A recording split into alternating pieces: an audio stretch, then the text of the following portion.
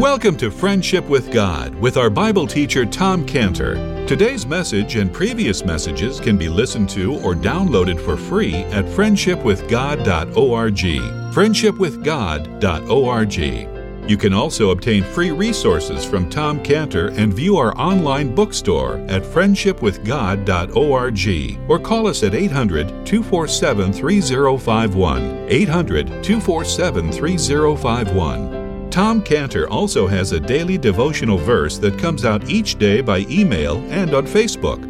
To receive this small daily devotional verse that Tom Cantor puts out, you can sign up at friendshipwithgod.org, friendshipwithgod.org, or find Tom Cantor on Facebook by searching for Tom Cantor and Friendship with God. Now, here is our Bible teacher, Tom Cantor. Father, we do look to you now. We look to you now, Lord, to help us to learn and understand from your word what you are speaking to our hearts this morning. In Jesus' name we pray. Amen. So Matthew chapter 5 and verse 1. Okay, here we go. And seeing the multitudes, he went up into a mountain, and when he was set, his disciples came unto him, and he opened his mouth and taught them, saying, Blessed are the poor in spirit, for theirs is the kingdom of heaven. Blessed are they that mourn, for they shall be comforted. Blessed are the meek, for they shall inherit the earth. Blessed are they which do hunger and thirst after righteousness, they shall be filled. Blessed are the merciful, they shall obtain mercy. Blessed are the pure in heart, they shall see God. Blessed are the peacemakers, they shall be called the children of God. Blessed are they which are persecuted for righteousness' sake, theirs is the kingdom of heaven. Blessed are ye when men shall revile you and persecute you, and shall say all manner of evil against you falsely for my sake. Rejoice and be exceeding glad, for great is the reward in heaven. For so persecuted they the prophets which were before you. Ye are the salt of the earth, but if the salt has lost his savor, wherewith shall it be salted? It is thenceforth good for nothing, but to be cast out and to be trodden under foot of men. Okay, so a little bit of looking back here. We started this new section with the words in verse 1 where it talked about that he went up into a mountain. Now, this mountain is important. In fact, this is called the Sermon on the Mount, the Sermon on the Mountain. And so here on this mountain, we see the Lord Jesus. He's now taking his role as the great prophet. He's teaching the people. And of course, before this, Israel's great prophet is Moses. And even today, observant Jews, they don't just call him Moses. They don't just say Moshe. They always say Moshe Rabbeinu, which means Moses, our teacher, our rabbi. And so here, as Moses was faithful to be Israel's leader, which of course he was, and not only his leader out of the land of Egypt, but also his leader to God with the teaching that he gave, he spoke about a coming prophet when Moses told them, you should look for this prophet. He said in Deuteronomy 18, 17 through 19, 18, 17 through 18, 18 through 18, he said this, the Lord said unto me, they have well spoken in that which they have spoken, I will raise them up a prophet from among their brethren like unto thee, and will put my words in his mouth, and he shall speak unto them all that I shall command him. So here we have now on this mount standing Jesus, who is that promised prophet that the people were told to look for. They were told that this coming great prophet would be raised up by God from among them, from among the people, which meant that they would all know where he came from. And this is exactly what we see happening when they answered the question of where did this Jesus come from? And when they said in John 6:42, they said, is not this Jesus, the son of Joseph, whose father and mother we know? So when they said that about the Lord Jesus, that was a fulfillment of the promise that God made to Moses that this prophet was going to be raised up from among their brethren, which he was. They all knew that he was from among them. So the great prophet is raised up from the midst of Israel, and we see that he was raised up, and the conditions when he was raised up, as far as spiritual condition goes in Israel, it was very dry. It was very dry. In fact, this is how he is prophesied to be in Isaiah 53:2. Isaiah 53:2 speaks of him as that growing up before the Lord as a tender plant, as a root out of a dry ground. So God told Israel in this Deuteronomy 18:18, God said, I will put my words in his mouth, and he shall speak unto them all that I shall command him. So here God is telling Israel that from the mouth of the prophet Jesus would come the words of God. And from the mouth of the prophet Jesus, he would be faithful to speak all that God had told him to speak. And this is what we have here on the Sermon on the Mount. It's the words of God coming out of the mouth of Jesus. And this is the significance of the second verse where it says, and he opened his mouth and taught them. So when Moses spoke further of this great coming prophet, he attached a certain warning to the people about this prophet. And Moses said, Deuteronomy 18:15, the same thing that God said. He said, the Lord thy God shall raise up unto thee a prophet from the midst of thee of thy brethren, like unto me. But then he said, unto him ye shall hearken. When he said that, unto him you shall hearken, Moses was really saying, you better listen to him. That's what he's saying. You better listen to him. Because Moses had a lot of experience in the people not listening to him. He could say, look, there were plenty of times, Moses could have said to the people, there were plenty of times you didn't listen to me. And there were consequences to that. There were fiery serpents that killed you. There was ground that opened up that destroyed you. There was plagues that went among you and killed many of you. So when you didn't listen to me, there were consequences. But what Moses was saying is that when it comes to this coming prophet, you better listen to him. Because you think that you had bad consequences for not listening to me. You have no idea how terrible the consequences will be if you don't listen to him. And this is what the Lord Jesus said in Matthew 25:31. Matthew 25:31, when he spoke about himself. And he said, when the Son of Man shall come in his glory, and all the holy angels with him, then shall he sit upon the throne of his glory, and before him shall be gathered all nations. And he shall separate them one from another, as a shepherd divideth his sheep from the goats. And he shall set the sheep on his right hand and the goats on the left. And that means that when the Lord sits as a judge, as he spoke about being the judge, that he is going to judge who's going to be brought into heaven and who's going to be cast into hell. And this judgment Moses did not do and will not do. But this great prophet will do that because he said in John 5:22, for the Father judgeth no man, but hath committed all judgment unto the Son. But when you look at the characteristic that was emphasized about the coming prophet, it was all about he will be like Moses. Deuteronomy 18:15. The Lord thy God shall raise up unto thee a prophet from the midst of thy brethren, like unto me. And this is what God told Moses, is that the prophet is going to be like unto thee. And so this is what makes these words so important in the first verse here of Matthew 5:1, when it says, he went up into a mountain. Because Moses, as a person, has a mountain that he's associated with. What mountain is that? It's Mount Sinai. And now this great prophet has a mountain that he is associated with. It's the Mount of the Sermon. We call it the Sermon on the Mount. Well, we could talk about the Mount of the Sermon. And this is what leads us to contrast between the Mount Sinai of Moses, of the prophet Moses, and the Mount of the Sermon of the prophet Jesus. Because what's important about Mount Sinai is that it was great. It was a great Mount Sinai. But when Moses went up into that Mount Sinai, it was a scene of tremendous drama. Tremendous. I mean, just think of the greatness of that scene and all the drama that Moses has described for us in Exodus 20, verse 18. Exodus 20, verse 18, when it says, all the people saw the thunderings and the lightnings and the noise of the trumpet and the mountain smoking.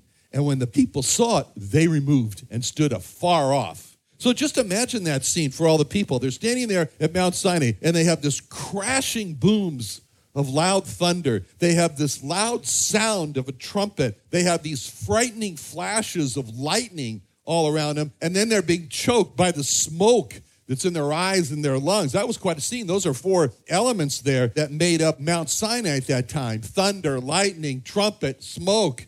And all this terrified the people, so they moved back. So Mount Sinai was a place where God revealed to the people his power, his might, his terror. And on that day, Jehovah Jesus, who is the God of Mount Sinai, was revealed on Mount Sinai with great power. Contrast that Mount Sinai, where the prophet Moses stood, with the Mount of the Sermon, where the people were now, where the prophet Jesus stood. Because on the Mount of the Sermon, there was no thunder, just the sound of a gentle breeze. On the Mount of the Sermon, there was no lightning. Maybe it was just a gentle blue sky during that day. On the Mount of the Sermon, there was no trumpet, just the soft voice of the Savior. On the Mount of the Sermon, there was no smoke. And so you just imagine the people, what they saw at Mount Sinai, when they saw the power and the might and the terror of Jehovah Jesus. And now just think in contrast how when they saw that on Mount Sinai, they just saw a little part. They didn't see it all.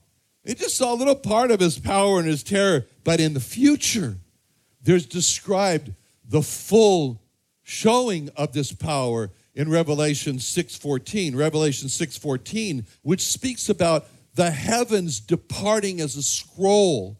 It's rolled together, and every mountain and island were moved out of their places.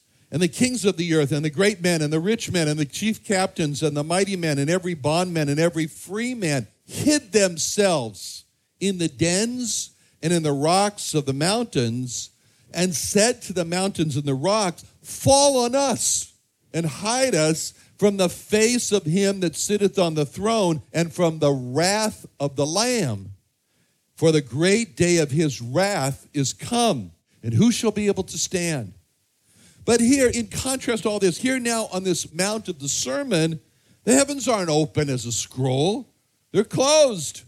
There's a blue sky. And here on this Mount of the Sermon, there's no mountain and island that's moved out of its place. That's going to come in the future.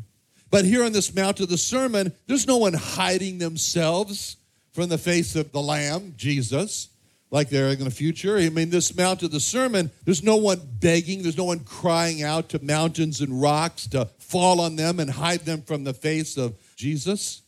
And so on this Mount of the Sermon, he's not sitting in judgment. He's not sitting in a great judgment like he isn't going to be in the future. Because on this Mount of the Sermon, this is not the wrath of the Lamb. This is just the gentle teaching of the Lamb. So what's going on here? What's going on here at the Mount of the Sermon? It's the same Jehovah Jesus that was at Mount Sinai. It's the same Jehovah Jesus in Revelation 6, where the people are begging, 6:14, where the people are begging the mountains and the rocks to fall on him to hide his face. But on Mount Sinai, just a little was seen of the power of Jehovah Jesus unveiled. In the future, Jehovah Jesus in Revelation 6:14 is fully unveiled. And that day is called the great day of his wrath. The great day of his wrath. Now, that day of his wrath, the only mouths that are heard are the mouths of those crying out to rocks and mountains to fall on them, kill them, hide them, bury them from the face of the Lamb, from the great day of the wrath of the Lamb. But this is all different now on the Mount of the Sermon. Same Jehovah Jesus as in Mount Sinai, as in Revelation 6:14. But now he's veiled. And why? Why are we seeing this that's different? Because now, on the Mount of the Sermon, Jehovah Jesus is looking for men, but not for judgment. He's seeking men. He's come now, as he's there on the Mount of the Sermon. He's come now. He's come to seek and to save. As he said in Luke 19:10, for the Son of Man has come to seek and to save that which was lost. We don't have the wrath of the Lamb here. We have the salvation of the Lamb here. Here we have Jehovah Jesus looking for those who will respond to his invitation, his Matthew 11:28 invitation. Matthew 11:28 says, where he invited with the come unto me, all ye that labor and are heavy laden, and I will give you rest. Take my yoke upon you. Learn of me. I am meek and lowly in heart, and you shall find rest unto your souls. What we see here in this chapter is Jehovah Jesus that we saw right after Adam fell into sin. When we saw him in Genesis 3:9, where it says, and the Lord God called unto Adam and said unto him, where art thou? See, that's a different Jehovah. It's the same Jehovah Jesus, but it's a different side. And that's the side that we're seeing here on this Sermon on the Mount. This is the Lord Jesus, the Lord God, Jesus, calling to the lost sons of Adam with the same call of, where art thou? So in this Matthew chapter 5, Jehovah Jesus is veiled. The wrath of the Lamb is veiled. His title is of God as 100% completely veiled as he seeks those who are weary and heavy laden. And so that's the point of this chapter. It's God veiling himself in the person of Jesus, and that's the way he is seen today. Deity veiled in flesh and known simply as Jesus. This is only temporary. This is just a temporary veil. It's not going to be in place. Really, I don't think it's going to be in place for much longer. And the only ones who can be saved are the ones that fall at the feet of God, who is veiled in Jesus, and will say to Jesus the words that Thomas said in John 20:28. John 20:28, when Thomas said, my Lord and my God. Remember now that when Jesus is completely unveiled, finally unveiled, and he's seen as the Lamb upon his throne, it's going to be too late to be saved. The door will be closed. And no one can be saved after Jehovah Jesus is unveiled. And that's why the Bible says to anyone thinking about being saved, considering being saved, the Bible's message is very simple. Hurry up. Hurry up, because it says in 2 Corinthians 6:2, behold, now is the accepted time. Behold, now is the day of salvation. So basically what that verse is saying is that today is a day of hurry up. Hurry up. Be saved, because the day of the unveiling of the Lord Jesus as the Lord God Almighty, the judge, it's coming. It's coming. And after that, no one can be saved. The door will be shut. So the day when Moses stood on Mount Sinai was the day of the giving of the law. That was the Mount Sinai with all that thunder and so forth, terror. It was the giving of the law. The day of the coming Mount Sinai, so to speak, when the Lord Jesus sits on his throne, will be the day when man is held accountable for the law he broke. And that day is called the day of the great wrath of the Lord. It's the day when there'll be only judgment, no salvation, no granting of salvation, no matter how sincere and how strong the pleas are. No. And until that day comes, we're living in the day of the other mountain, the day of the Mount of the Sermon, where the great prophet is calling out to man to be saved. So this is the great significance between the two mountains of the Mount Sinai and the Mount of the Sermon before us. The difference between the scene at the Mount Sinai and the scene at the Mount of the Sermon is basically John 1:17. John 1:17, which says, the law was given by Moses, but grace and truth came by Jesus Christ. Okay, so just as God was telling Moses that about the mouth of this coming prophet in Deuteronomy 18:18, when God said that I'll put my words in his mouth. And so that's what brings us to the significance in verse 2 when it says he opened his mouth and taught them. So the mouth of God has a lot of significance. It's very important, the mouth of God. For man, it's very important. Why? Because the first time we see the mouth of God is when man received life in Genesis 2:7, which says, the Lord God formed man out of the dust of the earth and breathed into his nostrils the breath of life, and man became a living soul. So man became a living soul when God opened his mouth and put his mouth over the nostrils of man and then breathed into man God's breath, the breath of life. And from the mouth of God comes life. That's the message of Genesis 2:7. It's from the mouth of God comes life. Just like life came to man from the Creator God in Genesis 2:7, so life comes from the mouth of the Creator God in this Sermon on the Mount. in this Sermon on the Mount. This is the same Jehovah Jesus that's speaking from his mouth, and what's coming out of his mouth is what's termed in Philippians 2:16, the word of life. It's the word of life. That's how Scripture is described. It's described as the word of life that's breathed out, not breathed in, but breathed out from the mouth of God. So this brings us to this scripture, a very famous scripture in 2 Timothy 3:16, which says, all scripture is given by inspiration. Inspiration of God, and it's profitable for doctrine, for reproof, for correction, instruction, and righteousness. Most translations use that word, inspiration. It's wrong. It's a wrong word because inspiration refers to breathing in as opposed to breathing out. That is not the correct word to describe the Greek word pneuo, which is the word that's used here in 2 Timothy 3:16. The Greek word pneuo, where we get our word pneumatic, as in a tire is pneumatic, and if you poke a hole in the tire, it's not going to suck in air, it's going to blow air out. The Greek word pneuo means a breath out or a breeze. It's the same, very similar to the word in Hebrew, ruach. Ruach means breath or wind. So 2 Timothy 3:16 uses this Greek word pneuo, the pneuo of God, to describe the scripture. It's really saying all scripture is breathed out. And the only translations that really got it right is the New International Version, the NIV, which says all scripture is God-breathed and is profitable for teaching, and also the Amplified. So the scripture is the word of life that is breathed out of God, and it takes us back to this scene, this dramatic scene in Genesis 2:7, when God is breathing out into man this breath of life, and man becomes a living soul. So the implication for us, you say, well, what does that have to do with me? Well, it does have a lot to do, because the implication for us is that every time we open our Bible, we should see ourselves as the Adam with no life in himself, and we should see God as the one who has life in himself. And when we open the Bible, we should see God opening his mouth and breathing into us the breath of life. And that means that every time we open the Bible, we should imagine God opening his mouth to breathe into us the breath of life. And that's the significance here in verse 2 when it says, and he opened his mouth and taught them. And when God opens his mouth to teach us, he breathes into us life.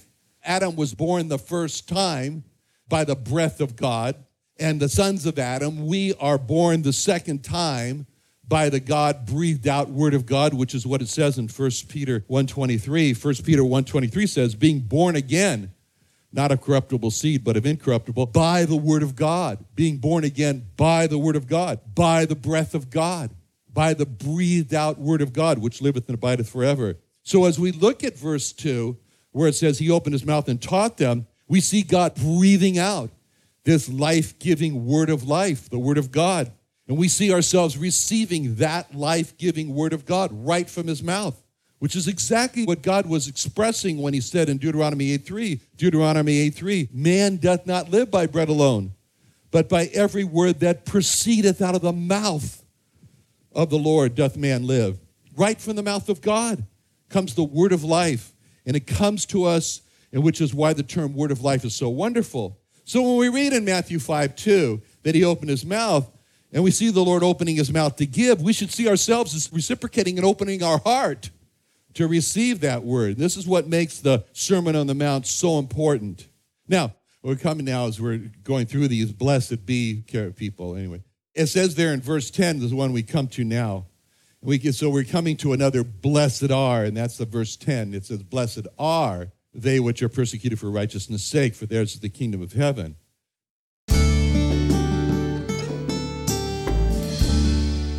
Another wonderful day studying the Bible with our Bible teacher Tom Cantor here on Friendship with God. Don't forget that today's message and previous messages can be listened to and downloaded for free at friendshipwithgod.org. friendshipwithgod.org. You can also go online to find free resources from Tom Cantor and our online bookstore at friendshipwithgod.org.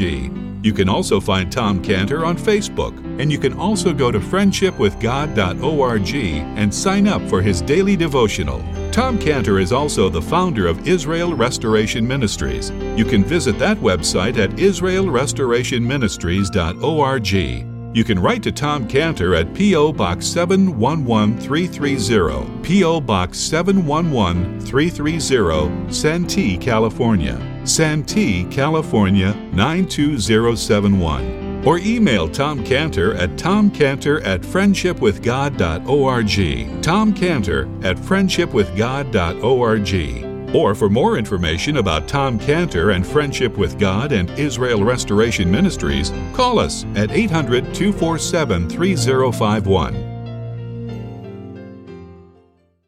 What are you doing Sunday nights? Join Friendship with God radio Bible teacher Tom Cantor of the Friendship with God Fellowship Church every Sunday night at 5:30 p.m. at the Creation and Earth History Museum in Santee, California. Watch and listen live around the world to Tom Cantor Sunday evening on YouTube.com by searching for the Friendship with God Fellowship or by going to our homepage at friendshipwithgod.org.